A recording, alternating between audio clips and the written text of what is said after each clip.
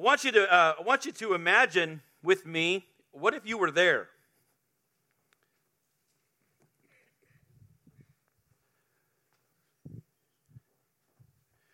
What if you were there in the upper room? That's what I was looking for. Okay, let's try that again. I want you to really get your imaginator on. Okay? Really get it on, put it on, keep it on. I want you to think with me. Try to go there. What if you were there in the upper room? Now, thank you, Michael's there. I read from it to open the service. Let me read it again. Let's try it again. It didn't take very long.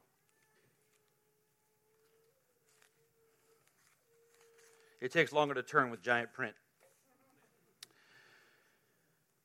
When the day of Pentecost had come, they were all together in one place.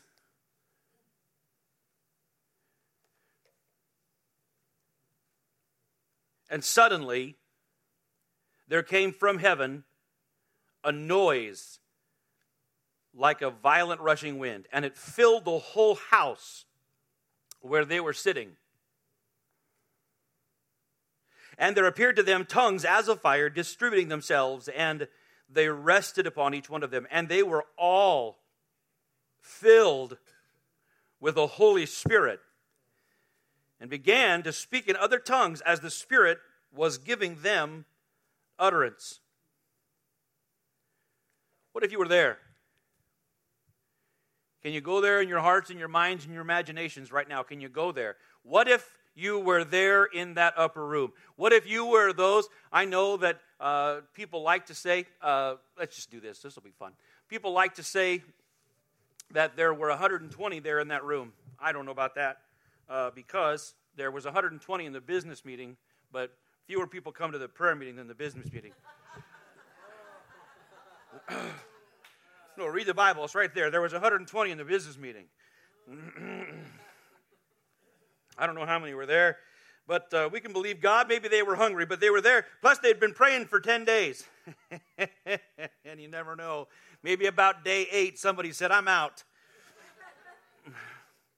Nothing much is going to happen here. My expectometer's been turned off. I'm going to go home and have brisket. There's a Jewish joke.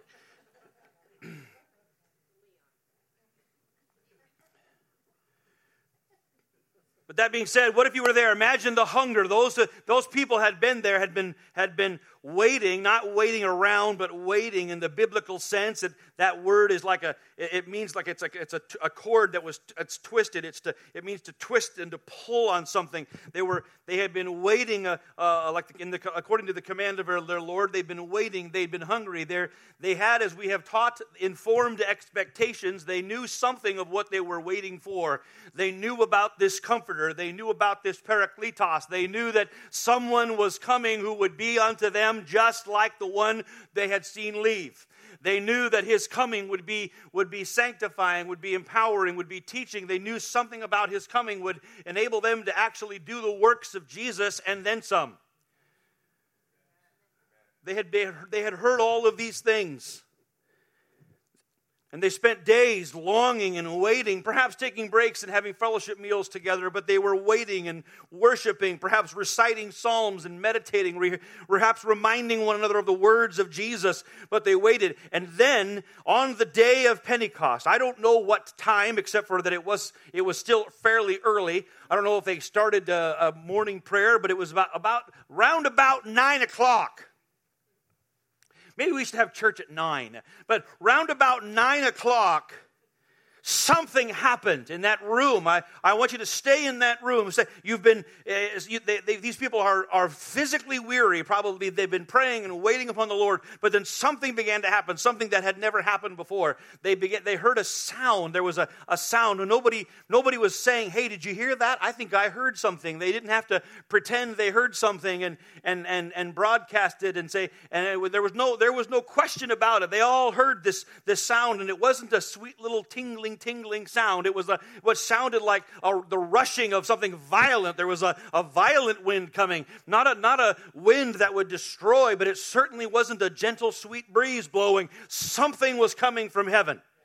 And then they saw in the room, they beheld this glorious cloud, this cloud of glory that filled the room, and then that cloud separated itself and then distributed itself upon each one of them. What if you were there? What if you were there? What if you were there? Come on, lean into it. How would you feel? How would you feel? What would you do? How would you feel? What would you think? What would you expect? And they were all filled. For the very first time, the church of Jesus Christ was born. God had moved out of the tabernacle and out of the temple, and now he moved into his prized possession, his own people. And then they began to do something that no one had ever heard of before. They began to worship the Lord in languages they didn't know. And it was clamorous. It was a Hallel moment. They Hallel. They worshiped the Lord in glorious, joyful, clamorous adoration, so much so that even those who would beheld them thought they'd been drinking. What if you were there? I implore you, go with me as best you're able. What if you were there? What, in hindsight, would you expect? Knowing what raw power and what real holiness came and filled that room. Raw power. Real holiness.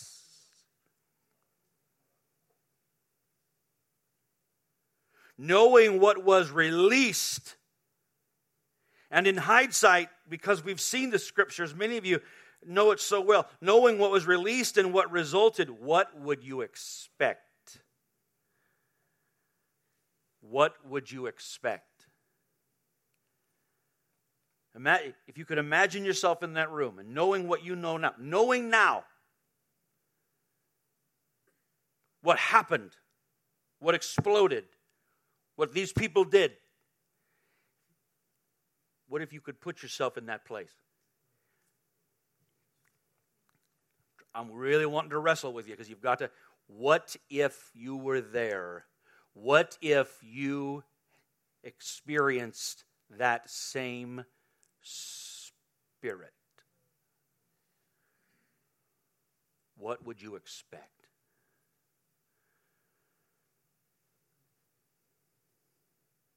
Can you now, knowing what you know about the significance and the power of that moment, can you imagine the potential it would have had in your life?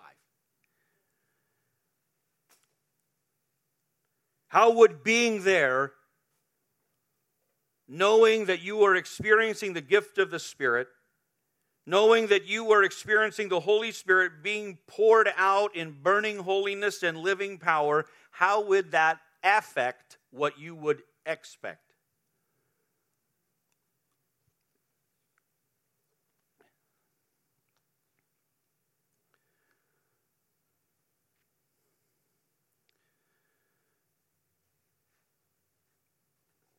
What if we could experience that same Spirit?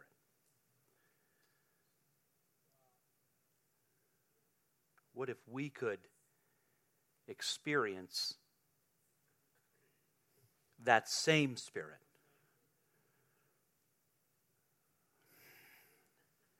What if we could experience that same Spirit?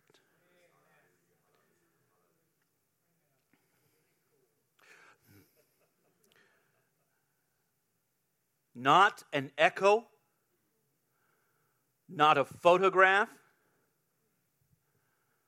not a photocopy. It used to be that the analogy of a photocopy was more effective because how many remember how they used to do that? You used to slap some sort of weird ink on a thing, and then roll it through a thing like this, wonka, wonka, wonka, wonka, and it worked real great until you got like to the 37th copy. Right, Laura Lee? And then all of a sudden the blue ink starts disappearing. Why? Because it was a copy of it. It just kept, the copy of the thing just lost the effect. What if in our, and I am speaking broadly and perhaps with too much of a stereotype, but what if in our thinking, whether we've intended or not, we've actually assumed that our experience is about the 42nd photocopy of this.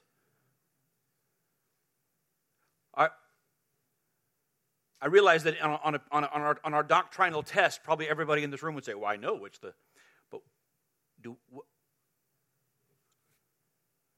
if I say to you, what if you were there, and your response is, oh man, that would have been great. I mean, I'm with you. I hear anything, I'd have been great. Take me to Azusa, take me anywhere. Take me to Martin Luther, knocking on the door. I'd be there too. But I have. It's wonderful to want to be there. But if you're saying, oh man, if I could just go there, then I could have what they had.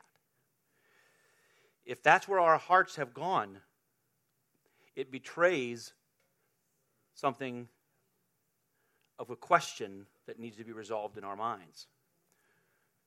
What if we could experience that same Spirit?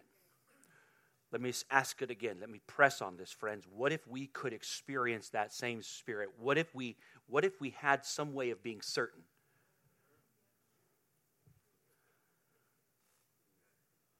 What if we had some way of being certain? Aha, same Holy Ghost. What if God, in His wisdom, gave us a way that we might have confidence? Just confidence to know that we can experience the same Spirit, and we can know that we can expect the same Spirit, and that we can also expect the same results. We can experience the same Spirit, and we can expect the same results. Can we say that together out loud tonight? We can experience the same Spirit, and we can expect the same results. Now, there's still a little bit of, well, that sounds almost too good to be true, but it is really good, and it is also true. Come with me. We have wandered through and explored certain passages in detail, but let's come with me to Acts chapter 10 tonight. We're going to land somewhere about verse 35, but let me give you the background in case just for those that might not be entirely familiar.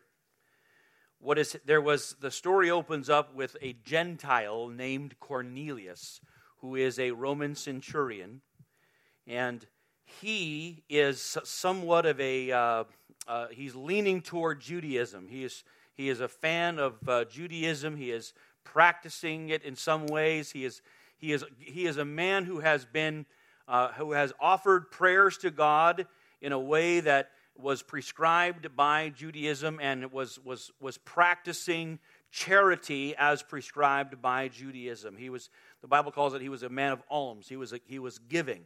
But he was doing so not out of compulsion, but out of affection. These weren't things that earned or deserved or merited heaven's attention, but these were things that evidenced his sincerity. Don't read that like, oh, he earned something. These were expressions that evidenced his sincerity, and his sincerity, faith without works is dead. His sincerity, the sincerity of his faith that was reaching toward God, got heaven's attention, and an angel showed up one day and said, hey, frightened the tar out of him, and he said, hey, send for Peter. And so Cornelius sent for Peter, who was staying at Simon the tanner's house. About that time, around that season, Peter was staying at a buddy's house, and he was hungry. They was going to make himself something. They made him something to eat. But while they were doing that, he went up onto the rooftop to pray. The rooftop is where a lot of people lived or hung out. It was very common in the Mediterranean area. So he goes up to the rooftop to pray, and there he falls into a trance. The word is actually an ecstasy. So it wasn't like he zoned out like a zombie. It was a pretty thrilling thing. It was a rapturous spiritual capturing. He slips into an ecstatic state, and he has this vision. And this is of a significant vision that we don't need to teach on tonight. But in this vision is when the picnic basket comes down from heaven. And this is where, and 3 times in a vision, the Lord says, "Arise, Peter, kill and eat," and all this. And in this vision, the Lord clarifies that he has made all foods clean. But now, and that's wonderful. We're thankful for that because of bacon. But the point wasn't the picnic basket. The point was people. Call not thou common what I have made uncommon. Do not call unholy or unworthy what I've said. So, and truthfully, they weren't overturning the law of Moses' law. That wasn't the case at all. They were always supposed to be a light unto the Gentiles, but they hadn't been. But now there's this clear vision from heaven to make sure. And so right about that time, he slips out of that ecstatic vision. He hears that there are messengers, and then he hears the word of the Lord saying, you need to go, doubting nothing. Go with them. Just go. Now, that was a big deal because he was about to go to a Gentile's home. And up until that time, this was all of the rabbinical law said, no, don't do that. Bad. Because you might catch a Gentile virus and become an idolater. Seriously, that was about the line of reasoning. If you go to their house, you're going to catch a sin bug, and you'll probably end up an idolater. And so it was a big deal. You see, remember now they had the Mosaic law, which was not overly burdensome in itself, but then what they did was they made series of laws that in front of that in order to protect the law. So these were the traditions of the elders, the midrash, and all this that separated people. So in order to never break the Mosaic law, they made a whole bunch of laws in front of it. But over time, those were equated. And so what Peter was violating was something more like the tradition of the elders. Hey, wait a minute. So anyway, we'll get to that. So he goes because he knows the Lord tells him to go, and he goes to Cornelius' home, and Cornelius welcomes him and explains, hey, I had this vision, etc., etc. And no doubt Peter's thinking to himself, hey, you had a vision, I had a vision. This might be God. So then opening his mouth, Peter says in verse 34, I most certainly understand now that God is not one to show partiality. Amen. And it's okay to say, because we love to pick on Peter, took you long enough. Right? Because we love to pick on them so that we don't have to pick on ourselves. Right? Took him long enough. He doesn't know things. I know things. I most certainly understand now that God is not one to show partiality, but in every nation the man who fears him and does what is right is welcome to him. The word which he sent to the sons of Israel, preaching peace through Jesus Christ, he is Lord of all. You yourselves know the thing which took place throughout all Judea, starting in Galilee after the baptism which John proclaimed.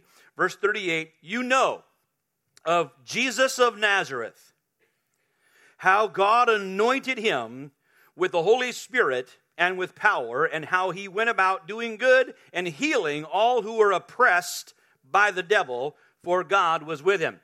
There is the succinct sentence summary of the life and ministry of Jesus. Amen. We are witnesses of all the things he did, both in the land of the Jews and in Jerusalem. They also put him to death by hanging him on a cross. God raised him up on the third day and granted that he become visible, not to all people, but to witnesses who were chosen beforehand by God, that is to us who ate and drank with him, and he arose after he arose from the dead. And he ordered us to preach to the people and solemnly to testify that this is the one who has been appointed by God as judge of the living and the dead. There's a lot of instruction in this apostolic message here about what our message actually is. It's not the point of this evening, but it's a great study. What is the Christian message? It always begins with the anointing, the anointed one, and what he did. Whoo! That makes me happy. But it never excludes that he ordered us to preach this and to solemnly testify. Our job is to solemnly testify that Jesus is the one who has been appointed to judge the living and the dead. That is part of our message. Yes, he came for abundant life, and you're supposed to enjoy that, and then you get to stand before him and account for that life. Amen. I got to keep going. Of him all the prophets bear witness that through his name, listen, everyone who believes in him receives forgiveness of sins. Everybody say forgiveness of sins. Say it with a little bit of flair, will you? Now say boom after that. Say forgiveness of sins, boom. You did it all wrong. Let's try it again. We're going to say forgiveness of sins, then we're going to say boom. Don't get it backwards. You'll miss it. Okay? Let's try it again. Ready? Forgiveness of sins, boom. Try it again. Forgiveness of sins, boom. That's what happened. They were listening and they heard. They heard the story. Jesus anointed, works of power, defeat the devil, crucified, dead, raised, appointed to judge. And here's the invitation. Everyone who believes receives forgiveness of sins. And Luke says, as soon as he had said those words, that's all that heaven needed. The hearts in the room had opened just enough. They had just enough revelation, just enough knowledge to have their lives open up. Some sort of salvific encounter. That's all that faith needed. That's all faith needed. We believe in Christian education and all these things, but they didn't need a 6-week seminar. They just needed one small glimpse of the hope of the gospel, and their faith came alive, and that was all heaven's been waiting for. Are you kidding me? Think about it. How long had heaven been waiting to reach out and touch a Gentile? God had been dealing with Jewish people for thousands of years, but the Gentiles are out there, and finally, there's Gentile people, and all he needed was a crack in their heart for the gospel to come in. And in that moment, boom! And while Peter was still speaking these words, the Holy Spirit was done with him talking. Well, he's still teaching. Well, Peter, let that happen. Oh, fine. I don't mind. If I got 7 pages of notes and the Holy Ghost comes on page 3, great.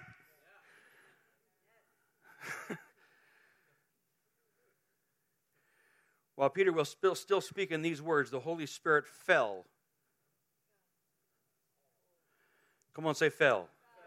On all. Someone say all. Who heard, who were listening to the message. Verse 45.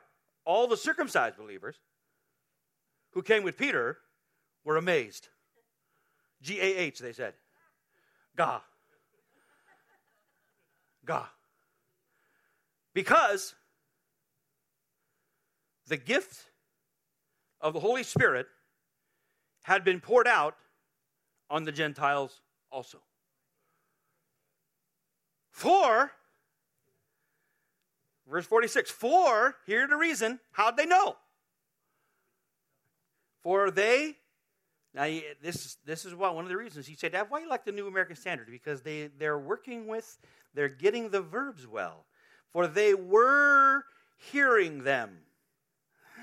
I'll come back to that in a minute. They were hearing them speaking with tongues and exalting God.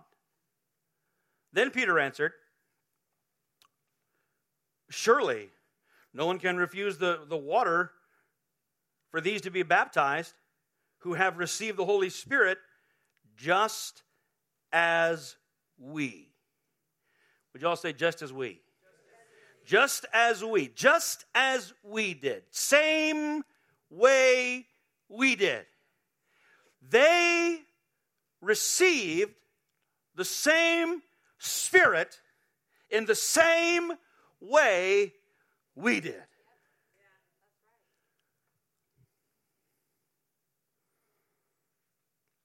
Let me read that again. While Peter was still speaking these words, the Holy Spirit fell upon all who were listening to the message. All of the circumcised believers, all of those of the circumcision is actually the technical believers who came with Peter were amazed because the gift of the gift, everybody say the gift. The gift. Now you've got to catch the nuance. I think I'll get to it in a minute because I'll show that we want to emphasize all these really cool things about this passage. The gift of the Holy Spirit had been poured out upon the Gentiles also, for they were hearing them speaking with tongues and exalting God. Now the emphasis of amazement was the gift of the Spirit. The emphasis of the amazement was the Holy Spirit. He is the emphasis. The sign of that gift was that they were speaking in tongues. That was the expression. That was the aha. Everyone say aha. Point your finger happy and say aha. Let's say it again, aha. If you go to the southern region of the Philippines, you will find Bible school students going aha, because I spent a lot of time teaching on this to them. Aha. Every time I walked by and they were praying in tongues, I'd say aha, and they'd say it back, aha. No, what does aha mean? Same Holy Ghost. Say it with me, aha. Same Holy Ghost. Now, I'm ahead of myself. Are tongues the Holy Ghost? No. They're not. They're an expression. They're a sign. But that's a wonderful expression. It's a gift to us to signify the sign. They're to signify.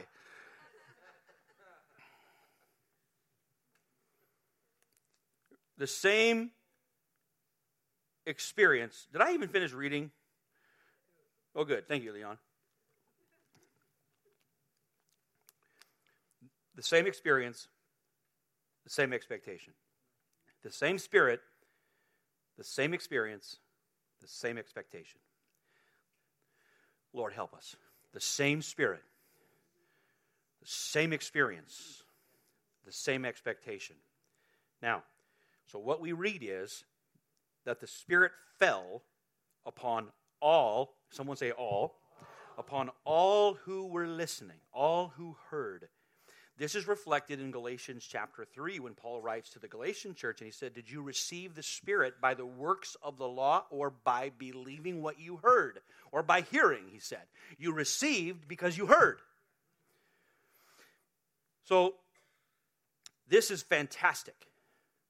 Because, and that's why we really camped on that. That's why I had you say boom. Right? Forgiveness of sins, boom. What did those Gentiles have to do? How many hoops did they jump through before the Spirit fell on them? None. What merit did they bring with them to earn the gift of that Spirit? None. As soon as they heard that forgiveness was possible, boom! And he fell on them all. Some of them hadn't taken a shower. You know, and I kind of mean that metaphorically. They might have been ready, hey, Peter's coming, but some of them probably just came from, I don't know. They were Romans.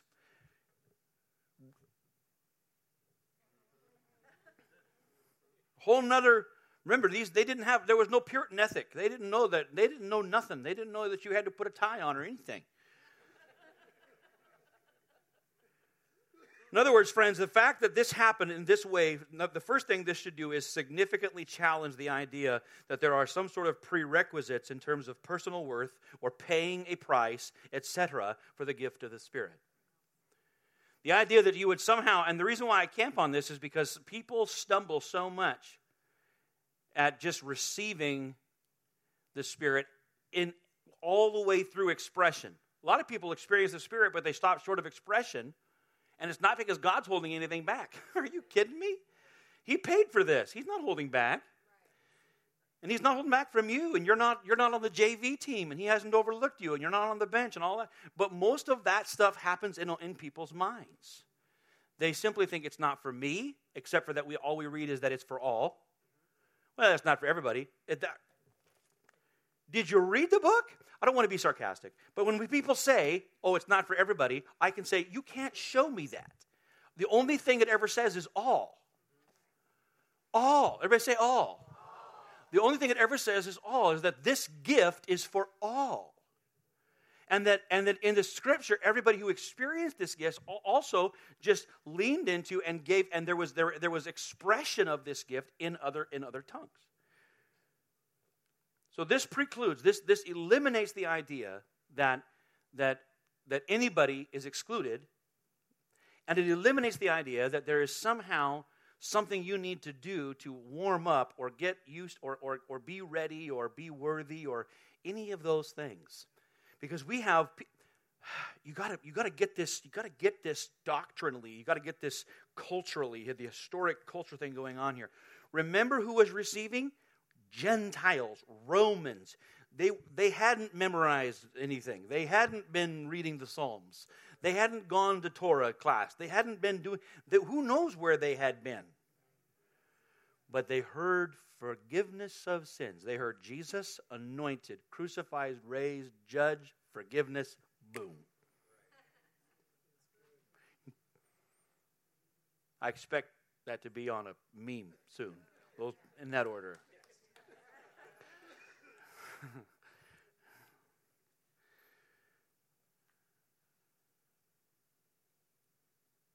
Luke tells us what this falling looked like.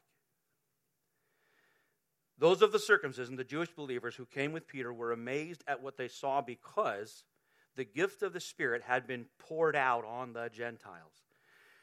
I want you to consider that Luke uses a consistent rhythm in terms of this falling upon being an observable event. Look at it again. Those of the circumcision were amazed because they observed, they saw that this falling had happened. This experience is an observable event. Go back to Acts chapter 8. You remember Simon the sorcerer. Luke tells us that Simon saw that the Spirit was given at the laying on of the apostles' hands. And it begs the question, people say, well, what did he see? Did he see them smile? Probably. Were they overcome in the presence of the Lord? Did they go out under the power? Were they being slain in the Spirit? Were they laughing? Maybe. I don't know. But if we're going to let Luke have a pattern, then we're going to say, well, Luke, what did you say that happened the first time? The Holy Spirit fell, and they were all filled, and they all spoke with tongues. Oh, I see. That's what happened the first time. Then he says in Acts chapter 8, the Samaritans, who were kind of in between Jews and Gentiles, right? In between. He says, and there was something observable when the Spirit fell on them. But now we go to Acts chapter 10, full-on hardcore Gentile. John Deere, redneck, whatever. Okay? And now he says again, they observed that the Spirit had fallen. What did they see? Luke tells us what they saw. This is so good, I got to be careful of my own giddy, nerdy joy here. For they were hearing them speaking with tongues and exalting God. Oh, just pretend like you enjoy grammar and say it with me. They were hearing them speaking with tongues. For that's actually gar in the scripture, by the way. It's kind of fun when you see gar. It's G-A-R in Greek. Gar. Because for this reason, they were hearing. Someone say they were hearing. Oh, we love the imperfect verb. They were hearing. And the imperfect means this was an ongoing activity. In other words, what you need to understand is that Luke has given us a photo, a Polaroid click, but in the Polaroid is in other words, this was a longer church service than you think. You need to try to imagine that heaven's been waiting to get a hold of Gentiles for a long time. And these people were hungry. And so Peter says, anointed, ministered, crucified, buried, raised, judge, forgiveness, boom, and then everybody had to step back for a while. Because they were hearing them. They were hearing them. This was going on. It wasn't a sentence. You feel me? It wasn't a sentence. It wasn't 3 moments. It wasn't, God bless America, the microwave altar service. Well, I went up there for 30 seconds. Must be able to do it. You know what? God bless America. It's not even it's Americanism, I think. But I get real concerned because I've gone now to Accra, Nigeria, Ghana, Nigeria, and what's the other place I was at? The Congo. The Congo was the best, the longest. But I'm noticing that this idea of the microwave altar is spreading. Bop-a-dop-a-dop. Someone prays. That's it. I turn around and I go sit down. Wait. We need some hippies again. We need the hippies. Where them Jesus movement hippies? Didn't have a job, nowhere to go. Might as well just hang out in the Holy Ghost. But at least they hung out. They waited. They just surf. Let's just wait in His presence. Let's just stand in the tide of His presence and let Him do what He wills with us. My God, help us. So there wasn't microwave. It wasn't one sentence. They were hearing them. They sat and watched them. They were hearing them, and then the participle is attached. It's a present active participle, so it's happening at the same time as the imperfect verb. Now, that really is exciting. I don't know what it does for you, but it really is exciting to me. That means that they were hearing them continue to speaking. They just kept doing it. It was this worship service exploded at Cornelius' house. A worship service. Say worship service. A worship service exploded at Cornelius' house. And you know what? I'm going to smile big. There is absolutely no evidence whatsoever that anyone needed or offered an interpretation. Why? Ain't nobody talking to each other. They weren't talking to each other. There wasn't needed of an interpretation. They were talking to heaven. And it was about time. Oh my heavens. Can you imagine? These Gentile hearts separated. But now God moved in. What they had to say to God was none of Peter's business. But they knew. The circumcised people, they've been there. They knew what was going on. Oh, they're worshiping. Look at them worshiping, glorifying God. And this worship service busted out at Cornelius' house. This is how they knew. This is how they knew. They observed the gift of the Spirit had been poured out because they saw the sign. Peter says, no one should prevent that these should be baptized in water. In other words, that was still, even though this is helpful for us because because some folks still teach. And they should be careful because it's not good to teach that baptism in water and baptism in the Spirit is the same. It's not. Luke goes out of his way throughout the book of Acts, and maybe someday we'll have to walk through it more slowly specifically, but he goes out of his way to actually separate those things for his audience. These are different. People in Acts chapter 8, in Acts chapter 8, Samaritans, they all got baptized in water. And we're happy about it. Then Peter and John showed up and said, where'd the Holy Ghost? In Acts chapter 10, they all get baptized in the Holy Spirit. Peter said, well, now they need water. They're different. They're different. They're both important. They're different. That's why we're going to baptize. Now next month, our Spirit-filled living service, we're going to baptize people in water. And then everybody else, anybody that wants to be baptized in the Holy Ghost, will do that too. We're going to do both. And it's the end of November. It's going to be cold. Bring a towel. We got towels. We got big ones. Yeah, we got storage. We got stores. So we stored all of our towels from the move. We didn't store a lot of other stuff, but we got towels, bless God. And we'll heat up that water in that trough. Woo, get ready. Merry Christmas. All right. These should be baptized in water because, someone say because. Listen, because they have received the Holy Spirit. Here, this is so fun. Listen to these small little words. They have received the Holy Spirit just as we did. That did is actually implied. It's just as we. They received just as we. They received the same Spirit in the same way. So I say again to you, what if you could be there? In other words, you don't have to have been in the upper room because he's the same Spirit. And if these Gentiles, these Roman Gentiles, can experience the same Spirit in the same way, then everybody can. Then we can. We can ongoingly do so. Just as we did. The Gentiles received the same Spirit and in the same way as those who in the upper room had. Furthermore, this distinguishes the phenomena of wind and fire from glossolalia.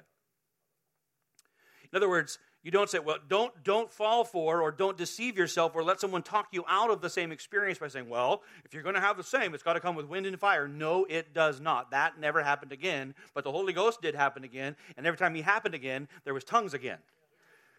That's why in the Assemblies of God, we don't believe that the initial physical evidence of the baptism of the Holy Spirit is wind and fire. Those are great. That'd be fun.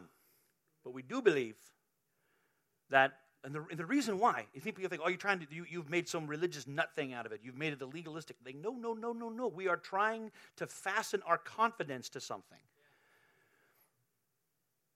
It is not to say, and I'll get to this, I'll get there. So we don't need wind, we don't need fire, but we do know that there is a way that God has provided for us to say, aha. Everybody say it again, aha. Say, aha, same Holy Ghost. Oh, say it again, aha. Same Holy Ghost. Speaking in tongues is not the gift. Speaking in tongues is not the goal. But speaking in tongues is a sign of the Spirit. Some would debate whether the Spirit is present in power without this sign. I would say that anecdotal evidence suggests the affirmative. That it is that he certainly can show up and be present and touch people's lives and anoint them and use them apart from their expressing themselves or giving the expression in other tongues. I mean, it certainly seems, I cannot deny that has happened. But what I would ask us is I would say that the biblical pattern prescribes and invites and urges us to embrace this consistent pattern. There's a good reason for this pattern. First of all, tongues is a great thing. People say, well, can I be baptized in the Holy Spirit and not speak in tongues? I think so. It appears that you don't, because God doesn't make us do stuff. And yet I would say to you, why would you want to do that? Why? Maybe, but why? I don't want to find out. There are things that might be possible that I don't want to find out.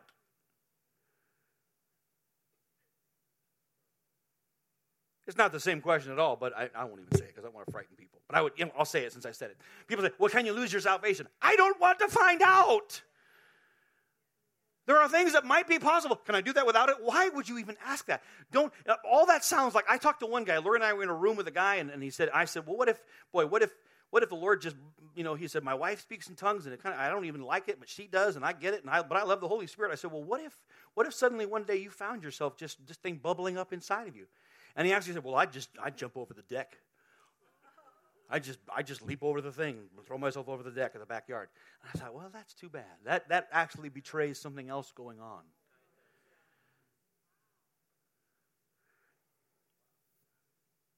The pattern is that when the gift of the Spirit is poured out, regardless of the background of the person, regardless of their comprehension, regardless of their merit, this experience is accompanied by the same expression. It is this concept of the same, someone say the same, that resonates from this passage, and it's also repeated This isn't just a unique circumstance. Peter repeats this. We see it in verse 47. They say, hey, these have received the gift of the Spirit just as we. Right? Say it again, just as we. Fast forward to the next chapter. Because Peter went to the Gentiles' house and might have caught the Gentile virus, right? The Jerusalem leaders haul his button into Jerusalem. By the way, this helps us understand that apostle doesn't mean big shot. Because if it was big shot, nobody could have hauled him in. Hello? I don't know. I'm talking to the choir here. Just broadcast this onto my friends on Facebook and they'll get really upset. Okay? Apostle doesn't mean big shot. It doesn't mean boss of anything. It means sent one. Okay? There are terms for boss, but apostle is not one of them. So the elders actually said, hey, get in here. What did you do? We heard you went to a Gentile's house. These were people that were full of the Holy Ghost and still had issues with people of different ethnicity.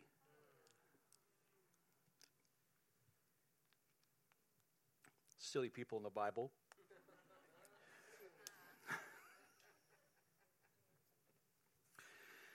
You know what the solution, but Peter tells them, he tells them the solution for your racial confusion is the gift of the Spirit.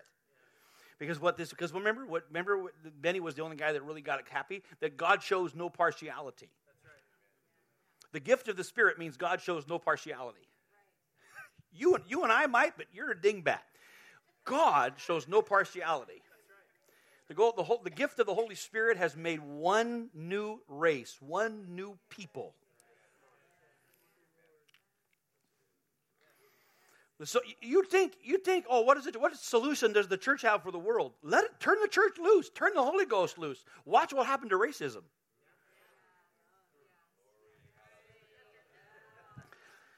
We need to get you a Hammond and just put you right there. Yeah. Or one, I don't care which one of you. No. Verse 47. So they call him in.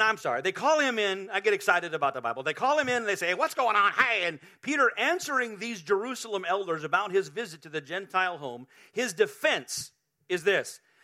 That he said, as I was speaking these words, quote, the Holy Spirit fell on them just as he did upon us at the beginning. They're at Cornelius' house and they say, look, just as. Just as. Peter goes to answers the elders in Jerusalem and he says, just as.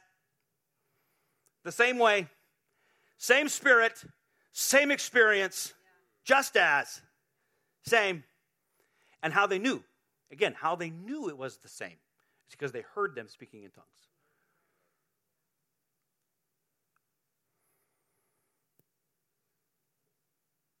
The same as the beginning, the same experience. Listen, the Holy Spirit fell on them just as he did upon us at the beginning. What was the beginning? That Acts chapter 2. Are you hearing this? Peter understood that what those Gentiles experienced at Cornelius' house was no different than the upper room. Really? Thank you. Something. Do something. Why are you kidding me? Look, Peter said, same. Remember the upper room? Oh, yeah, that changed everything. Wes is like, oh, that'd be great. Let's go to the upper room. Peter said, same. Upper room in the temple, Solomon's colonnade. Now, Roman centurion, Gentile, pagan, same Holy Ghost. No different, just as us at the beginning. Wow. Same experience, same Spirit. Therefore, they also should have the same expectation. The same expectation of raw power and real holiness coursing through their lives. That singular criterion that denoted that the experience was the same was tongues. Tongues was the aha. Aha. Again, is tongues the gift? No, it's the aha. The Holy Spirit. hates the gift. So important is this gift, God gives us an aha. I still hesitate to say, people say, you shouldn't, people say, well, if I'm not speaking in tongues, I must not have the Spirit. Don't turn the argument upside down. Don't do that. The Bible never says that ever. It simply presents a positive. It doesn't represent it in a negative. The fact that people represent it in a negative really damages their faith. Well, if I don't do that, no, just expect. The only thing the Bible does is introduce us to hope. Just expect. Someone say, just expect. Just expect. Just be open. Just anticipate. It's just yes. Therefore, we can experience the same Spirit and expect the same results. And our sign, our evidence is that we can, when we hear and we exercise this gift of praying in the Spirit, that should give us confidence and expectation. But before I wrap this up, let everything be settled by 2 or 3 witnesses. In Acts chapter 10, aha. Acts chapter 11, Peter before the Jerusalem elders, he says, just as, aha. A few years later, I want to tell you how significant this criterion is. Again, a few years later, after the Judaizers had been sent out to follow up on Paul and Barney and make sure that all of their converts converted all the way to Mosesism, right? And then that caused problems. They said, if you really want to be saved, you need to have these dealer-installed options and do all kinds of stuff, right? Right? Again, silly people in the Bible that did that stuff, right? So they have what's Acts 15 is called the Jerusalem Council. That really is. Not the Council of Nicaea, it wasn't the first council.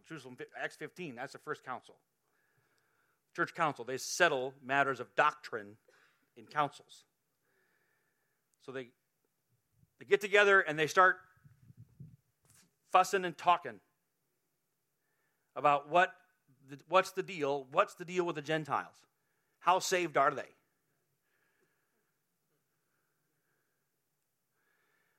Peter, I'm going to imagine he's sitting in a chair. He stands up. And in verse 8 of 15, Peter reminds them again. He said, remember, God sent me to the Gentiles, and that they received the Spirit just as, he says it again, just as we did who were gathered in that room. Just as we did. So Peter remembered. How did he know? Think about it. How, in terms of settling even matters of church doctrine about what to do with the Gentiles, he knew one thing. He heard them Gentiles speaking in tongues. Now, tongues wasn't the gift, tongues wasn't the goal, but it was the sign that the gift had come. And if the gift had come, then they could have, if it was the same experience, they could have the same expectations. Therefore, friends, we return tonight to conclude that we can experience the same Spirit. We don't have to get into a time machine and go back to the upper room. We live in the upper room. We experience the same Spirit. We can expect the same results, the same raw power, the same real living holiness. Because we have the same sign. Aha. If we have the same Spirit, then we must expect the same results. If we have the same Spirit, we must expect the same results. Friends, let the expression in other tongues not be to us only prayer and praise and intercession and edification. They are. It is. Prayer in tongues is praise and intercession. It's edification. It's all those things. We've taught on that. We'll teach on it again. I'll teach on it regularly. All the benefits of praying in the Spirit, speaking in tongues. All of those things are important and powerful. But tonight, let us come back and say this. Let tongues be to us a certainty, a confidence, a bold and radical confidence that if the same sign is with us, then the same Spirit is with us. We have the same Spirit. we can expect the same results. If we believe differently, then our expectations will atrophy. If we believe that our experience is somehow different, if it is less than, if we believe our experience is other than, so will our confidence be less than on our expectation. I challenge us tonight not to approach. Some of you have prayed in the Spirit for more years than you can remember, and I want to just gently say, do not let that experience become unto itself a Nazareth, that it has become so familiar to you that you no longer regard it as holy and powerful and as a sign of the supernatural presence of God in your life.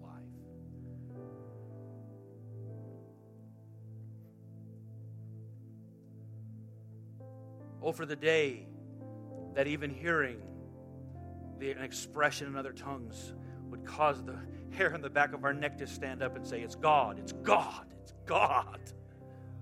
It's God. God is here. I remember as a kid, I'd hear that. Oh my, God is here.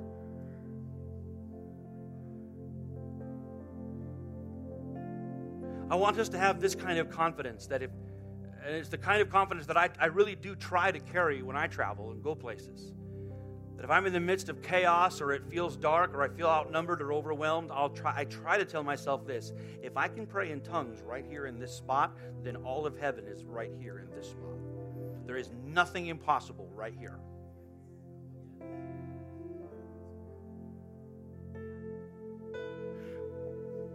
Some years ago, my wife was lying on the couch in tremendous pain in her side.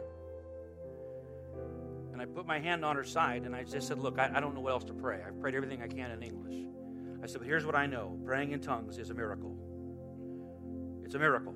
Say it's a miracle. It's a miracle. You understand that it is not some sort of generation of your reptilian brain manufacturing some sort of ancient language from, I mean, anthropologists have knocked themselves out, but they can't explain it. But you know what? Parenthetically, they have started hooking up people's brains to electrodes, and the brain actually improves while a person prays in tongues. I don't want to get into that right now because it's not the Bible, but it's kind of cool. But I put my hand on my wife's side, and I said, look, it's a miracle. I'm going to pray in tongues because that's miraculous, and what we need is another miracle there. So I'm going to do one miracle, anticipating another one. And I'm going to tell you, friends, and that's because I'm not saying it's confidence. Someone say confidence. It gave me confidence that God was present. And that's why when we pray, when we say, we'll pause and everything, let's just worship the Lord in the Spirit. We're not just trying to, and it's not an exercise in weirdness. And it may make people go, what in the world? But that's okay. We try to explain it. It's not from this world, actually. It's a sign that this world is not all there is.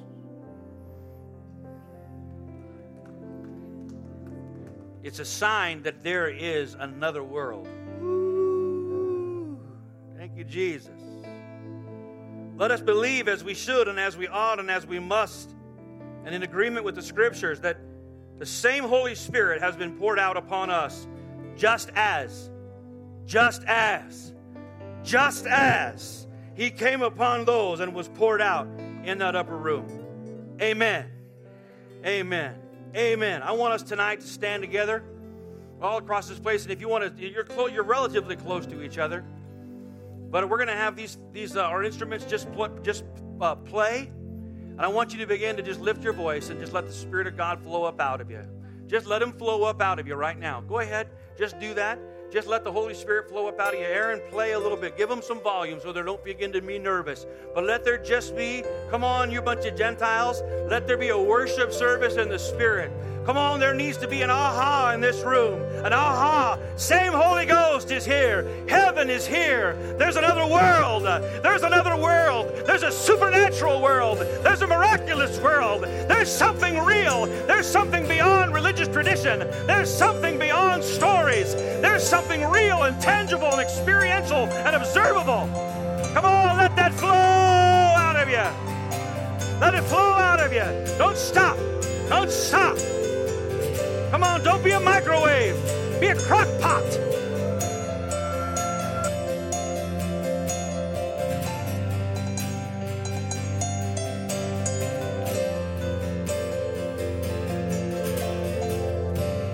Meditate on raw power.